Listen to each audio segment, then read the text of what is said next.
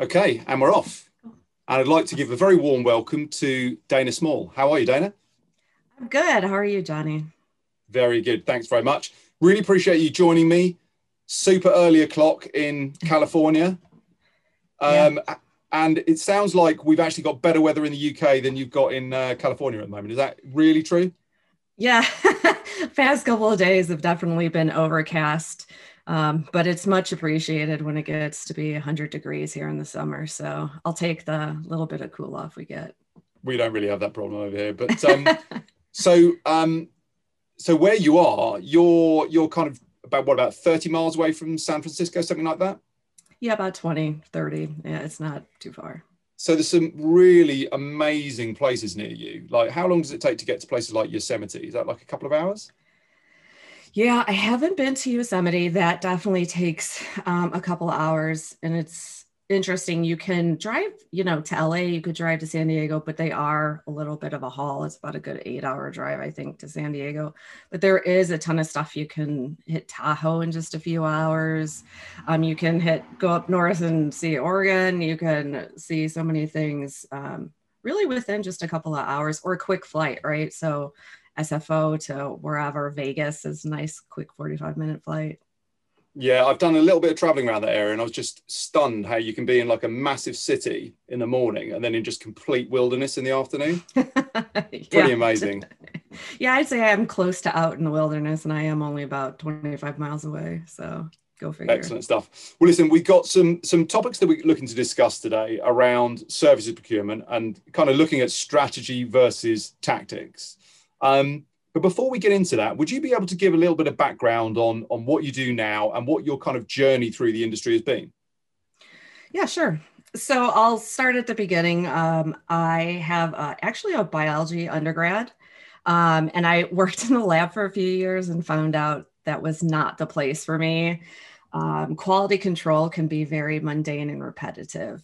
So if you're ever looking for one of those jobs, you want to follow an SOP every day, that's the job for you. But it wasn't for me. And so I ended up going back and getting my MBA, an executive MBA, like full time while I still was working full time. And at that point, I started networking, and I ended up moving into a finance role, into financial planning analysis. And I've always been in, because of the biology background, right, in pharmaceuticals. So I started my career at Eli Lilly. I've been to Amgen, Gilead, now at BioMarin. So I've got a pretty long, sadly enough, history in the pharma space. But once I moved from finance, I actually moved out to Amgen from Lilly. And I did it for a couple of years, but I moved over to the sales and marketing team pretty quickly, to support them, and spent the majority of my time there. And after being an FP&A for a while, you can see how great you can affect things on the back end with accruals and reporting and earnings per share, and pushing and pulling expenses from that side. But I really wanted to learn how to influence from the front end, right? Like, it's great that you can kind of report out from finance on the back end, but it's kind of after everything's done and you're just fixing things. And so I moved into the sourcing organization, still supporting sales and marketing, because I still loved my business partners that I had at Amgen. But interestingly enough, I did some sales and marketing, but I also did consulting, was my main category. So that was, I don't know, at the time, I think it was like $67 million worth of spend. It was a good chunk of change for management consulting specifically. But from there, I've kind of expanded out. I took the move. I went over to Gilead and really focused on agencies and, that kind of focus within commercial. Was there for a couple of years, and then the opportunity came up at BioMarin, and I've been here now almost 5 years. So I've been doing sourcing, gosh, makes me feel old, but I've done it for at least about 10 years, pharmaceuticals 20, finance about 15. So I've got a really interesting kind of well-rounded background, moving from finance right into strategic sourcing. But right now, what I'm doing, I have all of commercial, and I also have good portion of professional services, which includes consulting and other service categories. And basically, it's a global role, and it's We're a small team. We're a team of two, but we get things done, and we have to do things in a manner that's really efficient, really effective, and really good for BioMarin because we're growing, right? We're a smaller company, but yet, we're projecting to be 5 billion more in spend, I think, in 5 years was the goal. We're expecting to expand, but at the same time, we do have initiatives that say, let's stay kind of lean and mean and be efficient, and not just go on like a hiring spree and not, do anything too crazy, so that we're doing an initiative. It's called Fit for Growth. And I think the sourcing function really is there to help aid people in being fit for growth and getting every penny out of that last dollar and getting the right agreements in place and making sure we have the right long-term partnerships in place so that when we do kind of grow up and become a little bit of a bigger mid-sized biotech, that we have everything in place, right, as far as structure goes and sourcing and contracts. Really interesting. So I guess looking at your background, funnily enough, I studied biology at university as well, and nice. Fairly quickly decided that wasn't really for me.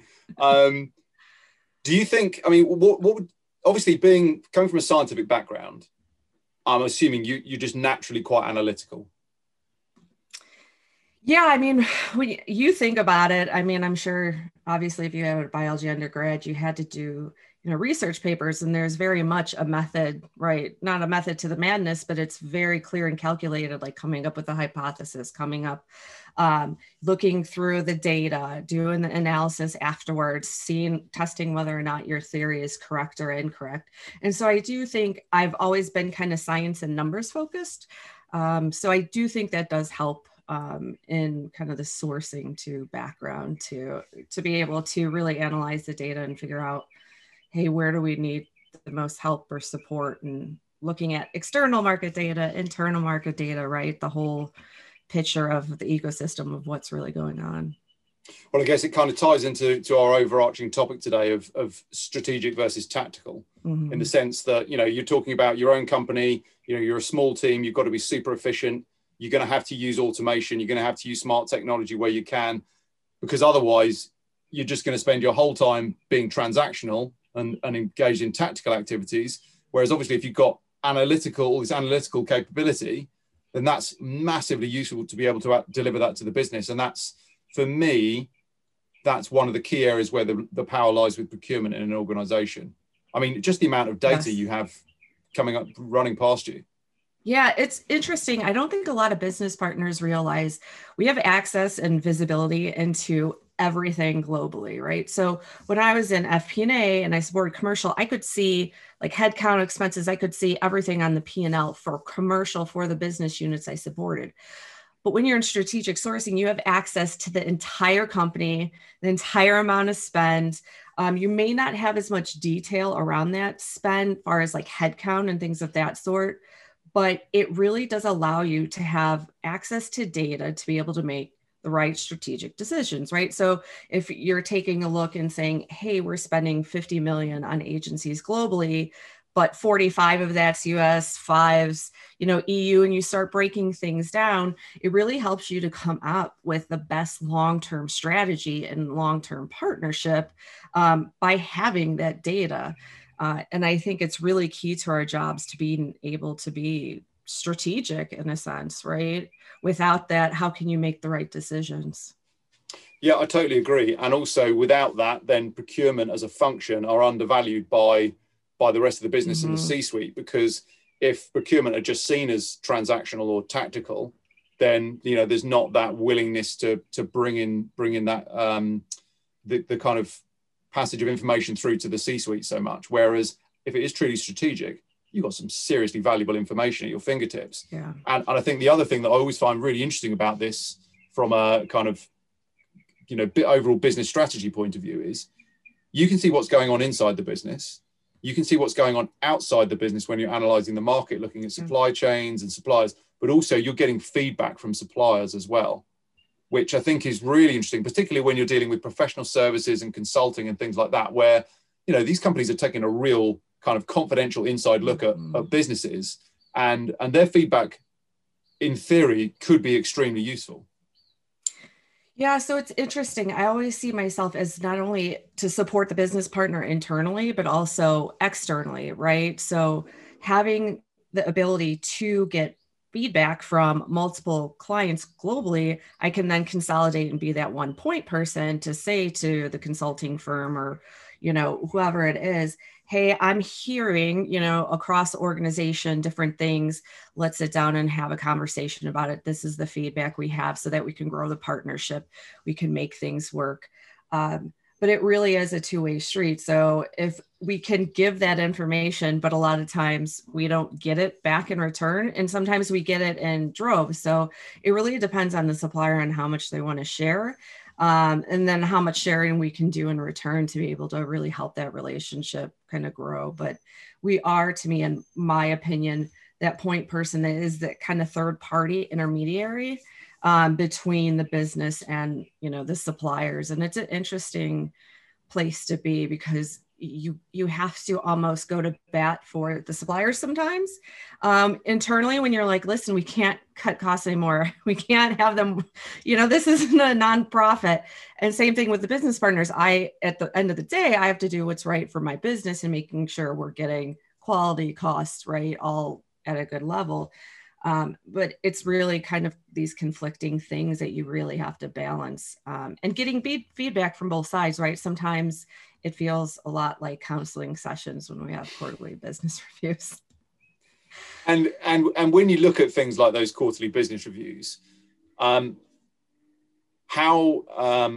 reliant is that on the ability to collect data? Because if you're having a QBR, in a lot of cases, it can sometimes be it can sometimes be lip service in some companies, yes, some organizations, because there's just not enough information. It's like, we said we do a QBR, we'll do it. Everyone okay? Yes, we're all okay. It's there's not that much weight to it. But I guess when you've got real data, you can see what's happening in flight and make some real inferences.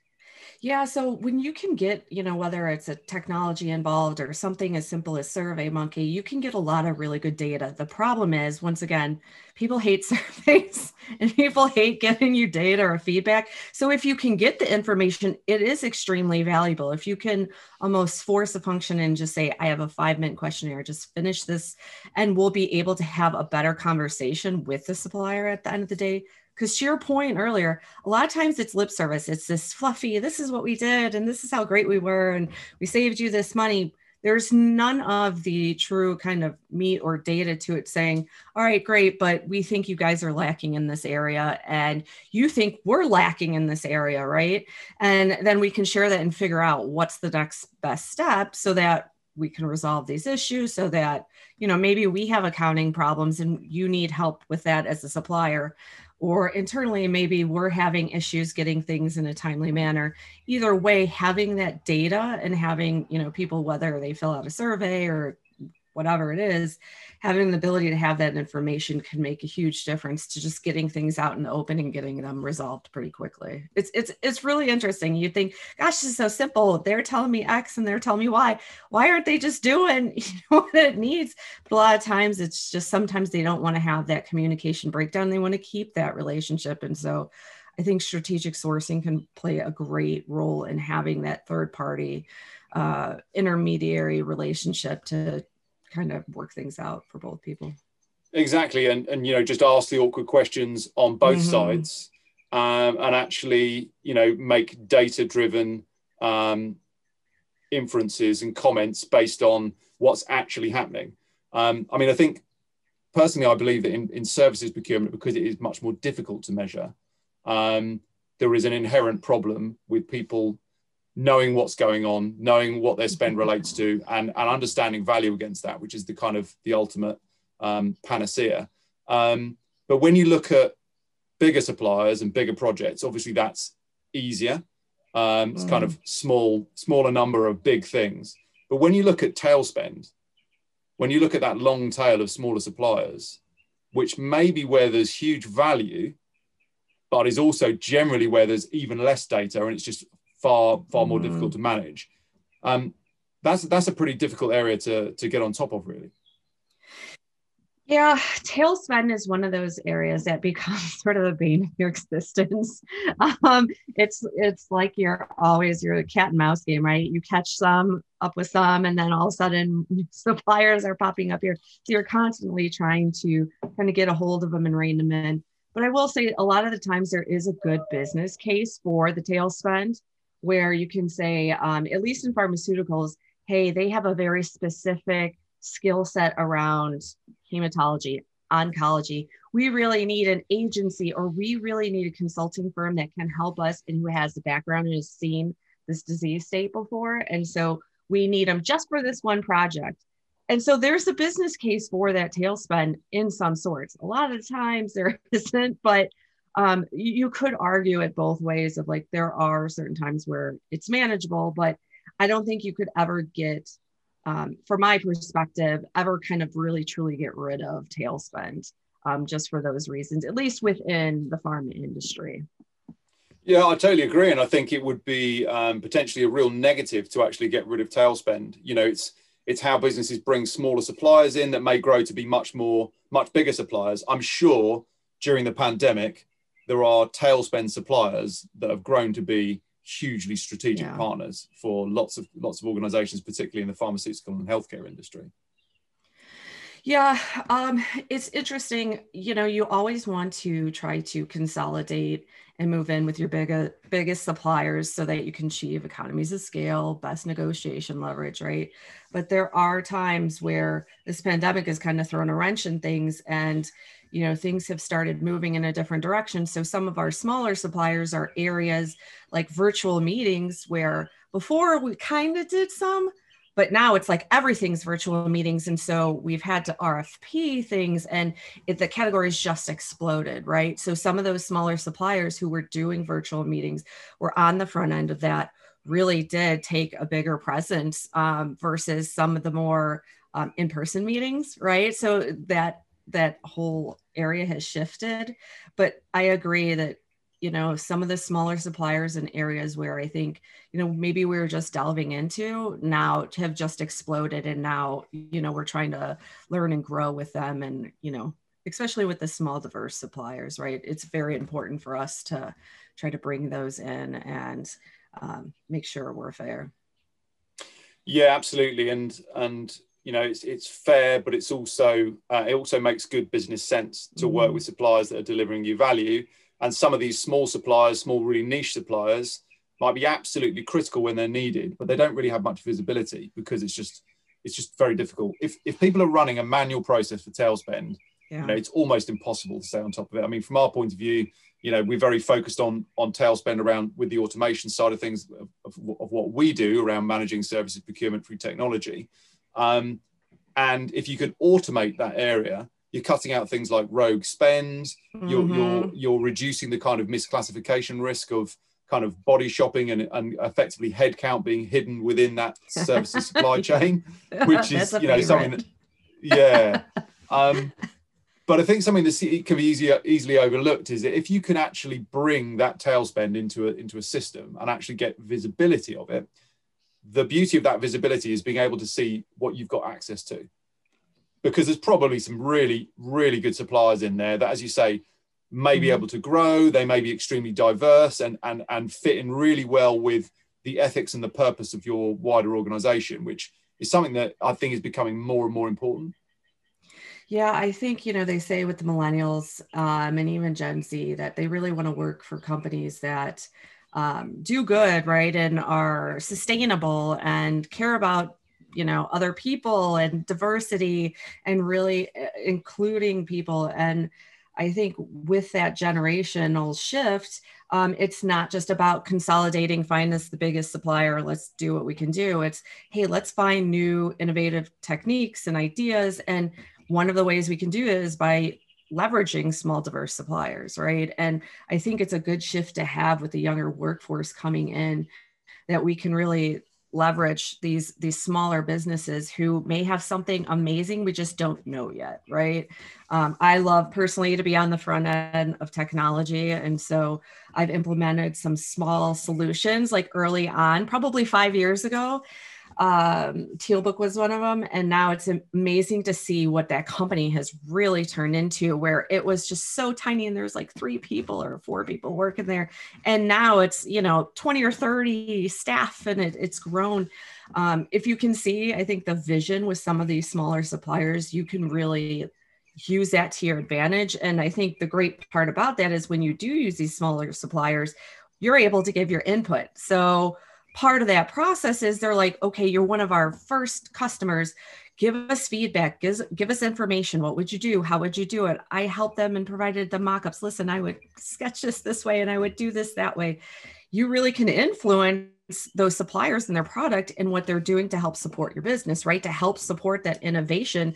So it's tailored to your needs. And I think a lot of people, when they think of sourcing, and they don't always think innovation, because it's always, at the top of the pyramid and the last thing to think about. But if you can do that from the bottom up, you have much more of an impact, and you can really shape how they support your business and how they innovate and do great things for, other businesses too. Yeah, I think that's a great point. And it kind of leads on to one of the other points that I wanted to bring up for discussion, which was around problem solving with suppliers. In the sense that effectively, when you're talking about innovation there, for example, there's this value, but there's potentially more to be had than what you're getting if you can be open to working with these suppliers. Whether it's a business manager with a requirement that's saying, you know what, you're the specialist in hematology, can you help me shape this requirement? Going out to 3 or 4 different suppliers, getting different bids, all who might be approaching it in a different way, but might bring that kind of overall statement of work or work order together in a really meaningful way. But it's also this concept of innovation, which if you're not taking care of these suppliers and you're not really building a relationship with them, that's a lot harder. Yeah, and I also think a lot of the larger companies, because they have the buying power and the leverage, they tend to tell their suppliers what they're going to do and how they're going to do it, which I don't always think is kind of the best method to go about things. And I just forgot where I was going with that. Well, it kind of kills the innovation, doesn't it? Because that's exactly, you made my point for it. You're just telling people what to do and how to do it, right? So what innovation are you going to have? How are you going to grow? Is that really a partnership, right? When we say in strategic sourcing, at least I do, say we want long-term partnerships. We want to be strategic in nature. We want, to think things through. How can you allow those people to innovate and grow if you're, whoever it is spending $2 billion telling them, hey, here's your margin, here's this, we're going to pay you like three months later, we're going to do this, you're going to do that. I mean, that really can stifle a relationship, right? How creative and how much of a partnership can you really have when it's a one-way street effectively? Yeah, and you just imagine those QBRs where it's like a supplier being hammered and hammered and hammered and hammered, and then it's like, right, what are your 3 innovation points? Let's get creative. And then they're like being crushed to the floor. It doesn't really work, does it? Yeah, no, it doesn't at all. And you're not really motivating people to want to innovate to help support your system. You're just doing it to get, the best margin or leverage. And to me, that's not a good business decision if you think about it. Yes, you're being able to maintain margins, but at what cost, right? And if the cost is innovation to something that could potentially, launch you into a new market or could expedite, the production process, then you're really doing yourself a disservice by crushing these suppliers and not allowing them to innovate and not allowing them to feel like they're part of the process and have a say-so in what they're doing. Yeah, I think just to touch on another thing that you said earlier, just in terms of talking about alignment of values with your supply chain, do you ever see instances where the supply chain's actually kind of pushing that back onto companies, where suppliers are actually saying, well, do you know what? I know we're being paid here, but actually we want to work with clients that echo our values. Do you think that's something that we're likely to see more in the marketplace? Because they're clearly going to be serving the needs of, their own overall business philosophy and also the people that work for them as well. Yeah, I think a lot of the times businesses, at least in the pharma industry, who support or who use that vertical typically have the same mindset and want to help grow and support other people and patients and their lives, right? So I don't see it as much from the supply side pushing us. I really see it from us pushing onto them, like, hey, this is our patient need and our patient population. This is what we have to do. But again, most of the time they're already coming to the table knowing when they're supporting, pharmaceutical, they're making a drug that could save somebody's life. And so it's a little bit different than making a widget or making, whatever it is, an airplane. So I think there's a different mindset with those suppliers approaching us. Do they push kind of what we have on us? Not really. I see, at least from my side, I see it more of us pushing onto them. Like, we have to, this is our imperative. This is our business driver, and either get on board or, we're going to keep charging ahead. But I do think it would be interesting to see the supply side, at least in pharma, if they were able to push, like, this is our mantra, this is what we're doing, can you support it, and see where that go. I think it'd be a hard sell in pharma, but I think in other industries it definitely could work, right? Where it's like, hey, we want to be eco-sustainable. We're happy to do business with you, Nike, but we want you to use green products, or we want you to do this. And it is a partnership, right? So as much as us as a business who's paying the supplier can say, hey, we want to be eco-friendly, here are our goals, so should our suppliers back to us say, we have goals too. Let's work together as a partnership so we both can achieve them, right? It's a lot easier if you guys are working together than it is working against each other. Yeah, and I guess that echoes with things like diversity and inclusion, in the sense that, within your organization, to a certain extent, you can control where the priorities are and make diversity and inclusion a priority, but also understanding where that sits within your supply base and having visibility of that. As you say, within that kind of long tail of smaller suppliers, there may be some really diverse suppliers in there that I always think of diversity with the kind of, there's the fairness aspect of it, and then there's just the pure value of having different people from different backgrounds and different organizational structures and different experiences to add to the overall effort of what you're trying to achieve. But it's quite hard to actually report on that unless you can clearly see your supply chain. I mean, lots of organizations will have criteria around, for example, diversity in their supply chain.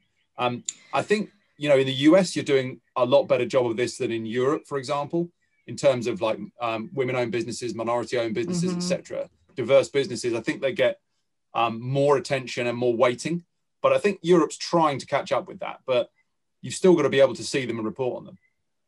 Yeah, it's really driven, I have to say, by the government and then requiring the companies that work with them or sell it to them that say, hey, you need to have a goal for diversity. We're, in a sense, forcing you. You have to not only report out to us end of the year, but you have to give us your plan for the upcoming year to tell us what you're going to do to try to write the fairness aspect, include diverse suppliers. Maybe it's in RFPs, whatever it is, but also to kind of grow and expand these businesses. Because to your point, with different backgrounds, different upbringings, and different places where you've lived, you're going to have different ideas than the same, 5 guys who went to college who are on the board of directors, right? You're just going to have a different viewpoint from your upbringing, from the life you lived. And I think there's an inherent value to that a lot of people don't see. And I think that's why the government pushes the reporting and for you to come up with this plan. I think the banking industry also, financial industry also has some government requirements akin to that, but I think we're better at it because we're forced to be, not necessarily because we're proactive about it, but we have to be, right? And I think it's a good thing. I think it's, stemmed from a long line back in the 60s, and when originally the government was trying to make, equal opportunity and all of those great things for women-owned and small businesses and diverse businesses. But I think it's that push from our own government and the reporting to make it fair that pushes us as companies to really have that transparency, right? And even into secondary suppliers. So say maybe you're talking about headcount or FTE support consulting. Who are they? Who maybe for outside FTE, who are we contracting with? Where is that second tier? And are those people diverse? Because we can report out on that and claim that too, as like, hey, these are diverse suppliers that are being hired, right? They're second into the supply chain, but it's second tier, and we still can use those people in that sense, even though we have maybe a consolidating agency or umbrella company that gets them all together for us to use. Yeah, I mean, ultimately, you're still getting the benefit of that kind of cognitive diversity. And by virtue of you working with the tier one suppliers, you're helping them, you're helping their supply chain, you're supporting diverse business generally. But I think in terms of, again, coming back to the reporting aspect of it, particularly within the tail spend, a lot of stuff can fly under the radar, you know, where you know, somebody, a buying manager might have quite tight restrictions on headcount, but they might have quite a big capacity for consulting spend, for example, professional services spend that might just almost happen kind of directly. And I think there are huge potentials for savings to be made in that area in terms of ensuring like you get a competitive process, making sure that procurement can actually put it through a proper process. But then there's the potential missed opportunity of diverse or highly specialist suppliers that might be sitting within the supply chain of some organizations already, where they're just not able to be aware of them at the moment.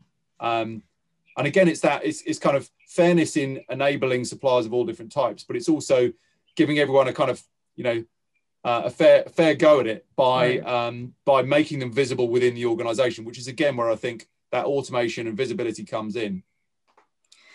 Yeah, I think it's an interesting area when you think about tail spend and the impact and hiding headcount. I think no matter where I've been, you're right. It just happens. It just so happens that, you know, they have the budget, but they don't have the headcount. And a lot of organizations almost force people to do it. We're only allowed a certain amount of headcount, but we'll give you $2 million. What do you think they're going to do if they're short staffed? I mean, you're kind of creating the problem in itself, right? It's fine and it's fair that you can have this temporary workforce. But at the same time, then you got to manage them, right? Then you've got a sourcing person making sure you're getting fair rates.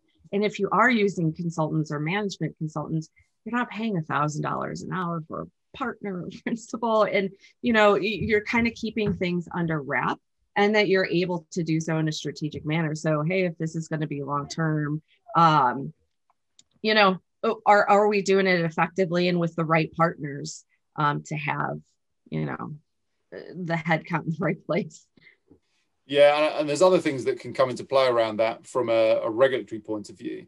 So in the UK at the moment, the kind of equivalent of 1099 versus W2 is just something where the law has changed in the UK.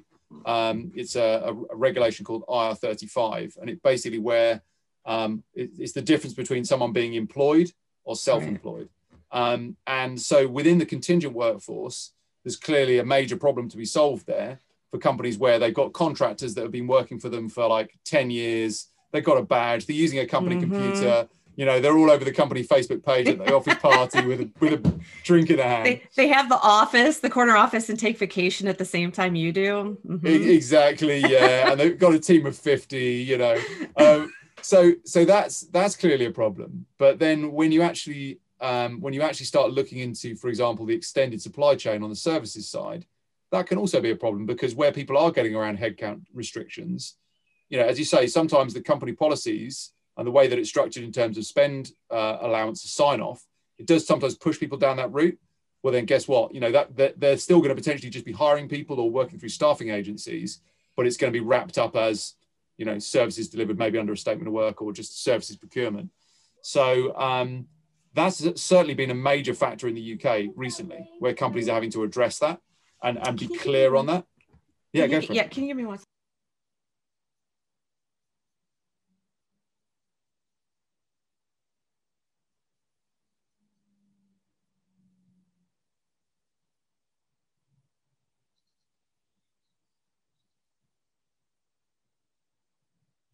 Sorry, we're having the first camp day, I think jitters. It's okay. I texted Amelia's mom, okay?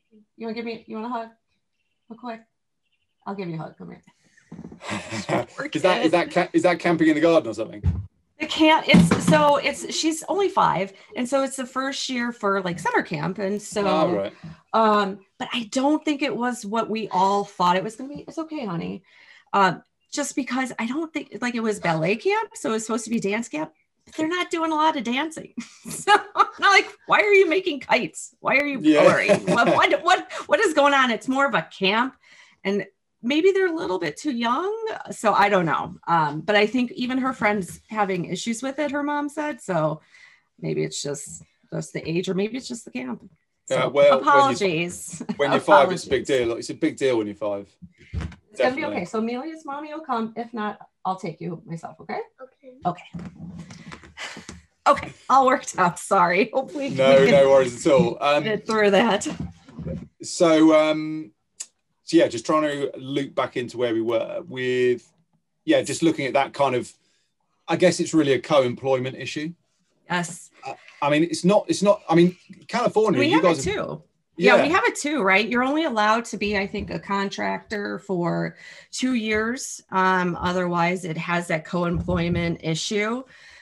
So you really have to be careful about if you bring the contractor on, how long you can bring them on for, especially if they are filling in, like backfilling, maybe it's maternity leave or somebody left for a role. So they're just doing it in the interim till you can find somebody. And then all of a sudden you love them. You want to turn them into a head count. But a lot of times you just can't because of the way the company is structured things. And a lot of times I think it makes sense because that contingent workforce, you want to be able to kind of hire and fire as your business fluctuates, right? So if demand surges, you want to upscale. If it goes down, you got to get rid of people quickly. And it's much easier to do with a contingent workforce than it is with, headcount.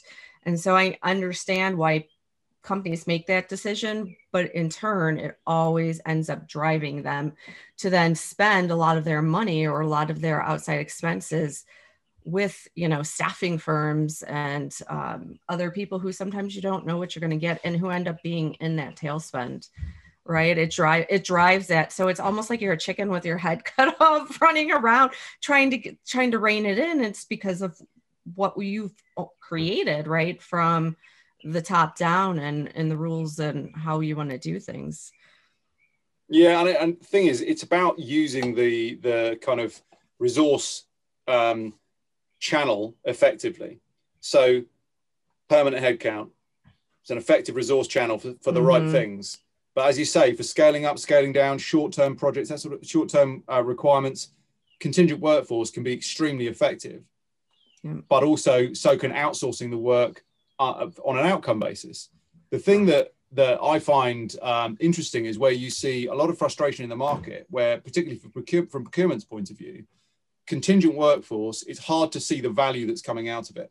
Because if you've just got, as I say, bums on seats, where people are just working on the kind of, as I always say, on the never, they're just there, they're working, they're putting, what's the objective? Where are the milestones? What's going to actually happen? Now, if it's done in the right way, of course, it's the ideal resource for the right type of work.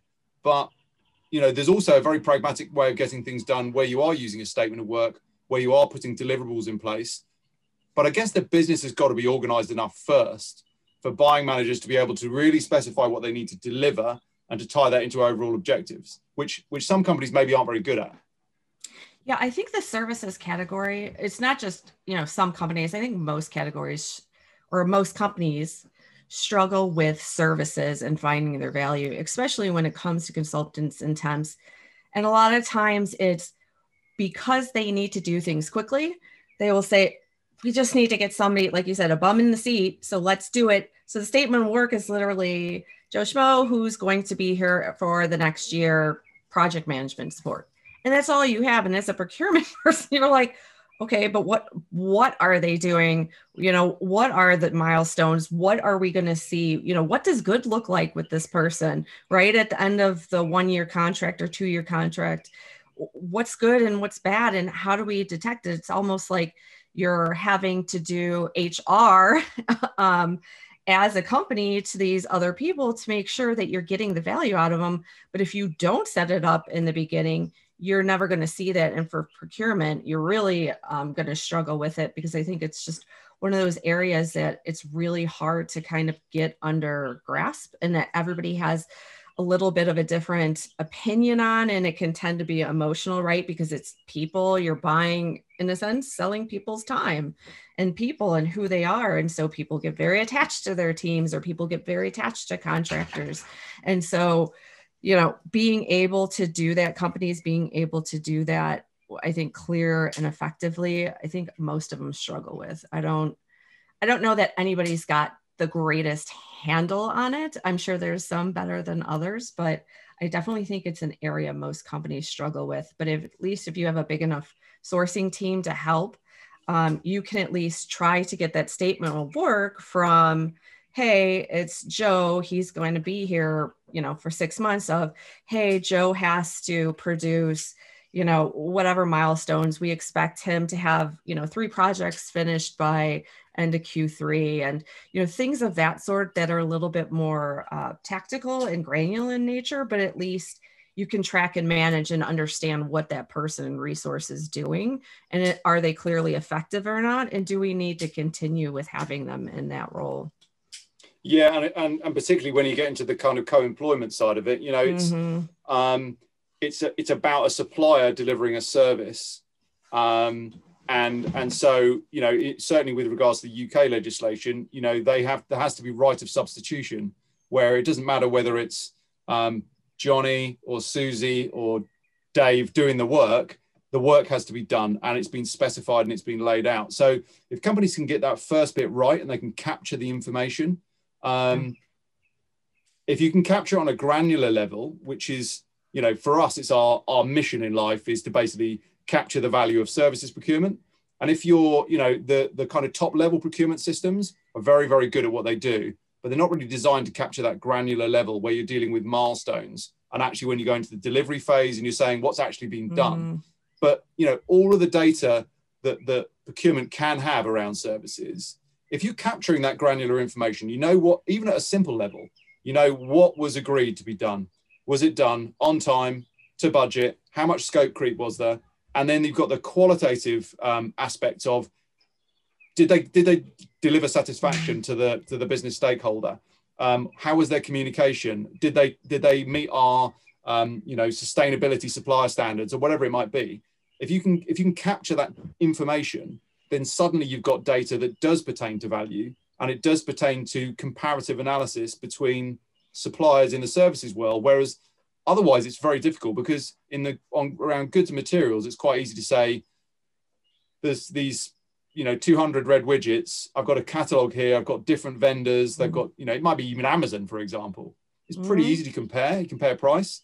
But one of the things that I'd be interested to get your take on is, when you look at the consulting and professional services world, a lot of people are just working from rate cards, but that's not really the whole picture, is it? Because your rate card could be cheaper for consultancy A versus consultancy B, but they take 3 times as long, and they do a bad job. It's quite complex. Yeah, and to your point about data, the devil's always in the details. A lot of times the suppliers don't want to provide that level of data to you, or that level of detail, or partner with you, because that's how they make their margins. So you find, especially when it comes to consulting, or anytime you have people who are highly paid, that a lot of times you could get $1 million scope of work, and it'll be like, oh, consulting for X project. And you're like, but it's $1 million. What are you guys doing? And them not providing that level of granularity and that level of data, it hampers you as sourcing, because then how do you go back and negotiate and say, no, this isn't right. We can do it by trying to implement a time card. But to your point, it's like a balloon. You squeeze it. Hey, guess what? Rates just dropped in half. Well, guess what? Now my hours just tripled. So they're going to make it up for it someplace. And I think them not wanting to provide that level of detail, I think, is inherent just maybe in that industry for consulting, that they know that's where the power is, right? The power is in with the data. And if you have the data, if you have the information, if you have the market research, it's easier for you to go and approach them and negotiate with them effectively. If you don't have that information, if you don't know what resources they have on that $1 million project, how could you ever go back and say, I think it should be $500,000? How can you say the staffing plan is too heavily weighted towards partner hours or towards analyst hours? You can't. And so sourcing really benefits from having that level of clarity and data. And I think suppliers who are smart enough, and consultants always are, know that's the game, right? The game is whoever has the data, whoever has the information has the knowledge and is able to really even out that relationship. And without that data, you have no buying power. You really don't have a foot to stand on when it comes to sitting at the negotiating table. So I think from a sourcing perspective, data is so important for that reason. And that's why upfront getting that information is necessary, and making sure the business understands why, like, yes, I understand we need to do this quickly, but this is going to help us in the long run. Having this information and this data is going to help us understand, maybe consulting firm A is cheaper via their rate card, but they're constantly scope of work, scope creep. Everyone ends up doubling in size. They're under scoping things. So it may look great from the get-go, and procurement may be like, yes, we did a great job negotiating. But at the end of the day, if every single scope ends up doubling or has scope creep, then you're really doing yourself a disservice, because then, you're having a harder time managing on that end versus on the front end and getting that information. Yeah, exactly. And, if it's a $1 million project, it could turn out to be a $2 million project. Mm-hmm. But if you're capturing even the basics of it's a strategy review, there's going to be a report delivered, and it's to make X happen or to work towards X within our strategy. Even if that information is recaptured effectively, then it can be measured against. It just has to be quantified in some way that allows you to see, is the project on track? Is it off track? If it goes over scope, mm-hmm. maybe that's actually the company's fault, or maybe it's actually nobody's fault. Mm-hmm. But for example, the way that we work with customers to capture things like change requests, that makes a huge difference, because, a lot of the time a statement of work will be created. Generally companies are pretty good at having some sort of contract in place. It might not be standardized, and in the tail spend, it starts getting a bit tenuous. Mm-hmm. But then what happens to that? It's a statement of work that gets stuck in a shared drive somewhere, and it may or may not have milestones associated with it, which may or may not have changed during the duration of the project. They may or may not have been measured against. But when it comes to it, procurement are just left to have to go back and actually retrospectively dig out the contract, read through it, which takes a huge amount of time, try and unpick all this information. Mm-hmm. Whereas if you can capture that systematically and you can approve it systematically, even if it's basic, you're getting an idea of what was originally agreed. Did it get done? Yeah. Did they do a good job? If it needs to be more, great. And I think that hopefully suppliers will start to embrace that, because I totally know what you're talking about with regards to this kind of veil of secrecy that some particularly consulting suppliers enjoy in the market at the moment. But I feel like COVID's changed that. I feel like COVID has put businesses in a position where they're like, do you know what? Being to budget is not good enough anymore. We need to know what we're getting for this money. But also it plays into the kind of cost versus value conversation, because if a chief financial officer is coming to you and saying, you've got to slash spend by 10% next year because we're cutting costs, that might be the right thing to do. But if you can show the value of what you're buying, for example, in services procurement, then that CFO might be saying, this is driving a 5x return on the bottom line. We should be spending more. And I think COVID possibly has really changed some of the attitudes to that. Do you see that being something that could change?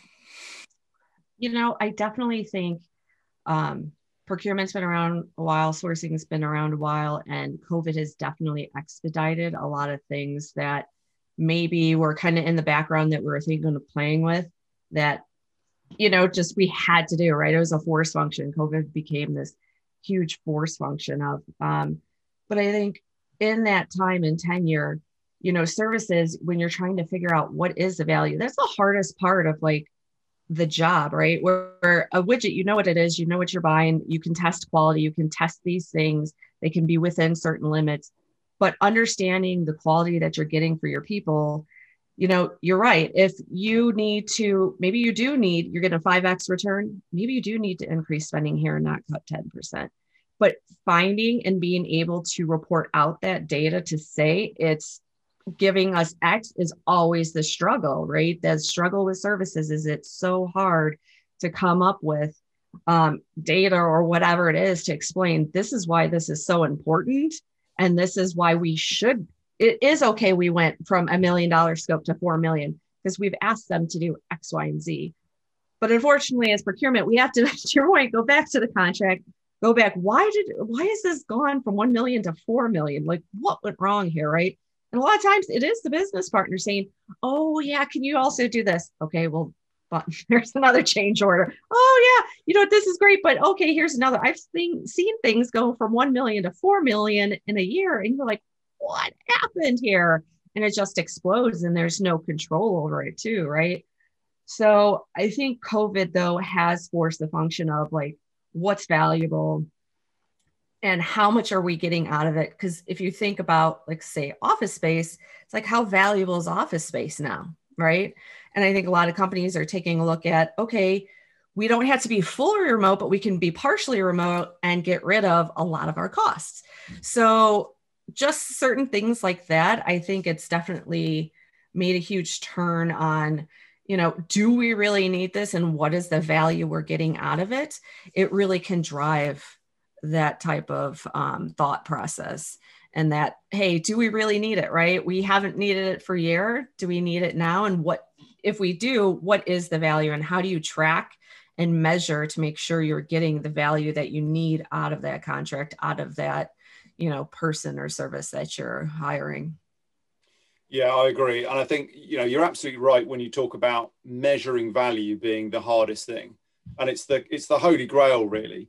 When it comes to services procurement and understanding what's your return on investment. I think there's certain things that are absolutely doable now, and that is being able to comparatively assess suppliers. Because if you do capture information on every project within technology, for example, you allow that automation to do the kind of bits that should be automated, not take away from what procurement can do. So move the responsibility of procurement people from transacting to more strategic, more analytical, then you can look at, on a project by project basis, did what was asked to be done get done? Was it done on time, on budget, scope creep? What were the quality vectors against that?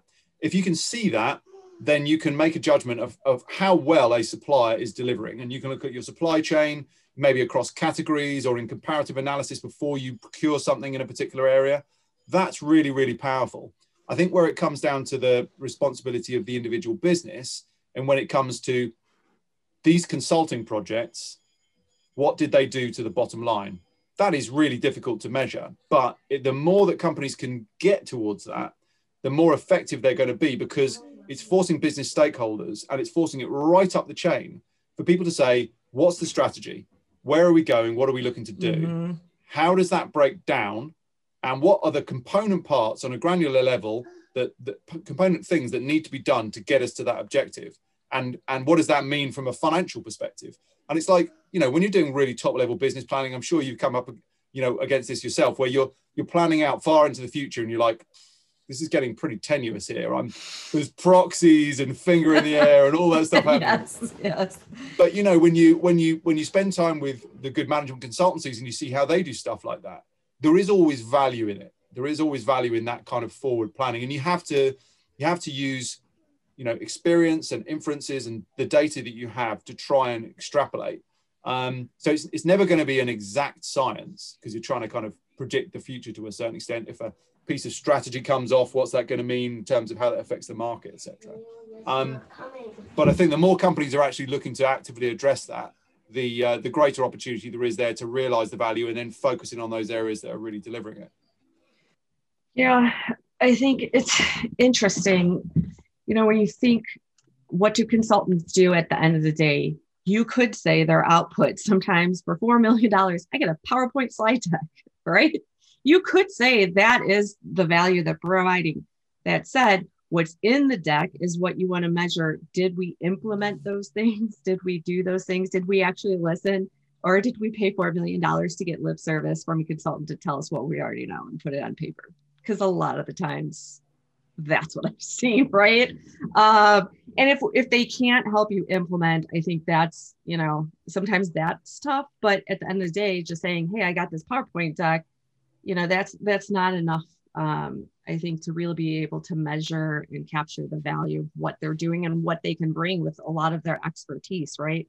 But I think your point's valid is that, if we can standardize and track and trace to some point of what they were supposed to be doing versus what ended up happening, that there is some value. You can provide like, hey, the consultant is doing more than just a PowerPoint deck. You can go about and have a good kind of supplier relationship management piece where you can see the value that they're providing, right? It's tough, especially in the services category, because truly sometimes it is just a PowerPoint deck. But I think if you are able to utilize the technology to be able to manage it effectively, then you can somewhat get your arms around it and at least make sure you're getting the value for what you need from, your management consultants. Yeah, I mean, even just what they said they deliver. And my theory is that it's got to be good for them as well, because it must be hugely frustrating for consulting firms who get brought in to put together a really good bit of strategy work, which the output of that could be, on the face of it, a PowerPoint slide deck. But behind the scenes, there's been hours of workshops, teams being brought in, sitting on steering committees and all this sort of stuff. But it must be hugely frustrating when the business doesn't execute on that and they don't implement it. And like you say, sometimes it's a kind of, they'll deliver it and they're off. Sometimes they'll try and help implement, but there's certain things that the people delivering that consultancy advice can control, and there's certain things that they can't. Right. And the responsibility's split. So that's where businesses have to do the hard yards around understanding value. And okay, so rather than just saying we spent 2 million with Deloitte, for example, it would be a question of, we spent 2 million with Deloitte to deliver a strategic report around entry into X market. And then the business can say, okay, well, that was what they were doing. Did we go into that market? Right. So they recommended that we did. Did we do it? Actually, we did. And do you know what? That's delivered massive value. So I think it's just the more information, the better. And I appreciate with these kind of, hard to pin down type, hard to put into quantitative metrics, but you can still capture data. And if you capture data, then that can be, analytical people such as yourself can really use that. And I think that's the future of procurement, from my point of view, I believe, in that real strategic value rather than just tactical value. Yeah. And I think it's part of the evolution from procurement to strategic sourcing, right? Where in the past we were just buyers and we were very executional, to this new thought that we should really be strategic and we should really be the liaison and be partners, and what value can we provide. But I do find it very hard to say on the back end. Most of us are so busy with the front end and the sourcing and the coming up with strategy, the tracking and measuring at the end sometimes gets lost, right? And there's this great graph that shows this is what happens to your contract if you measure it. And this is how much it actually gets here to. And this is how much value you lose if you don't track and measure, what happens after it gets put in place, because most of the time people just kind of move on to the next thing.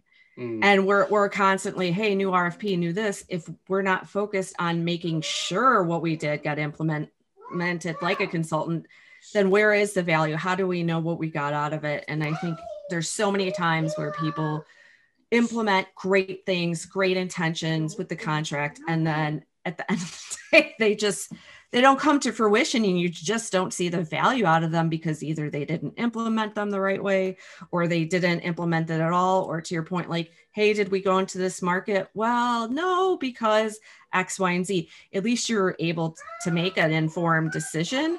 So maybe it was good ROI on the project overall, but us being able to not just be buyers, to think strategically, you really do need as much information data as you can get, because analytically minded people can take that and cut it and slice it and dice it 5 different ways to say, okay, if you look at from this perspective, we could figure out something here. And if you look at it, slice the other way, from an industry perspective, you can do it here. You can do a lot more with just buying something and just, the transactional procurement than you could without that data.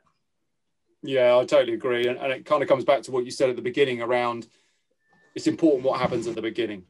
It's important about understanding what's agreed, because only when you understand what's been agreed and it's clearly visible and procurement are allowed to have input on that and be aware of that, that an assessment can be made at the end of it. So you can't try and do that right at the end of a project. And I think that's unfortunately the uncomfortable position that procurement get put in a lot of the time, when it's just a question of, we're thinking about engaging supplier X.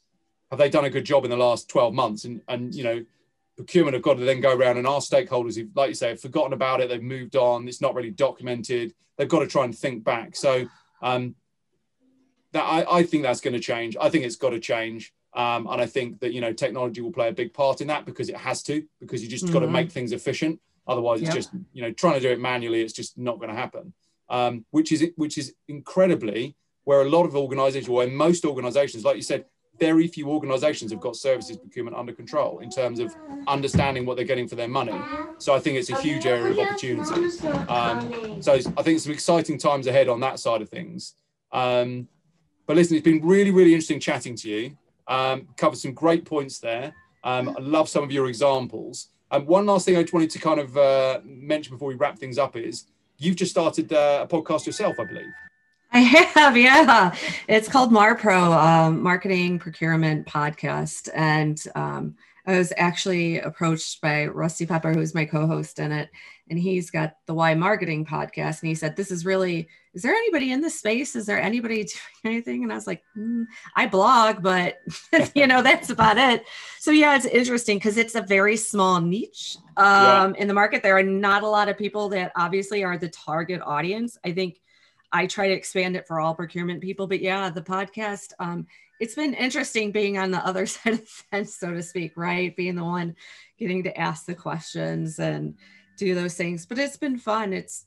I think you can learn a lot and grow a lot by pushing yourself to do things. Like, I'm stepping out of my comfort zone to do more interviews and to do this podcast with somebody. And yeah, it's been very entertaining to try to get it together with a marketer and all of the times we've clashed over. I think it took us a month to come up with us both agreeing on a logo and agreeing on the name. I mean, that alone was a couple of months in the process.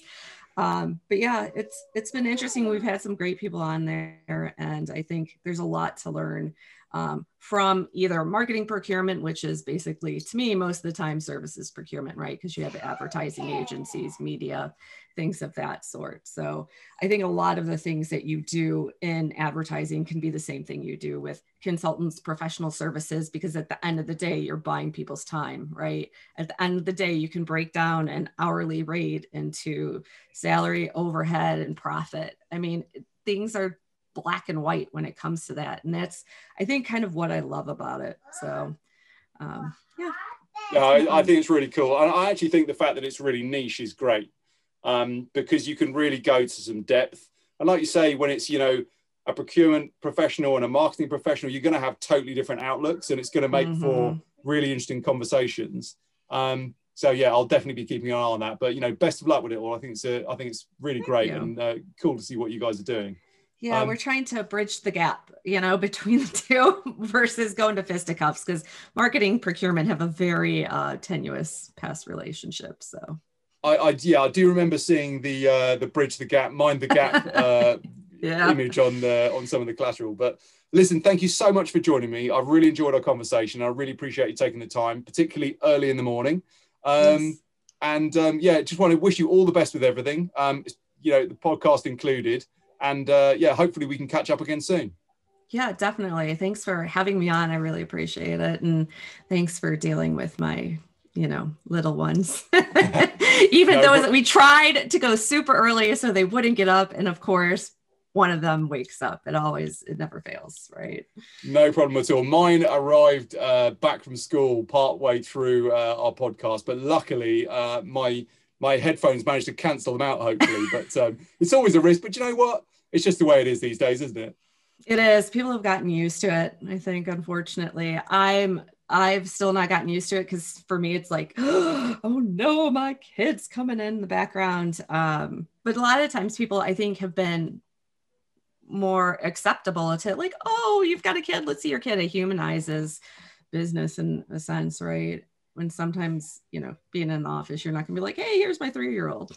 I think you just got to go with it. One of the best ones for me was a video call where in the background there was really loud snoring, and I'm almost positive it was dog snoring. That's awesome. But I didn't say anything.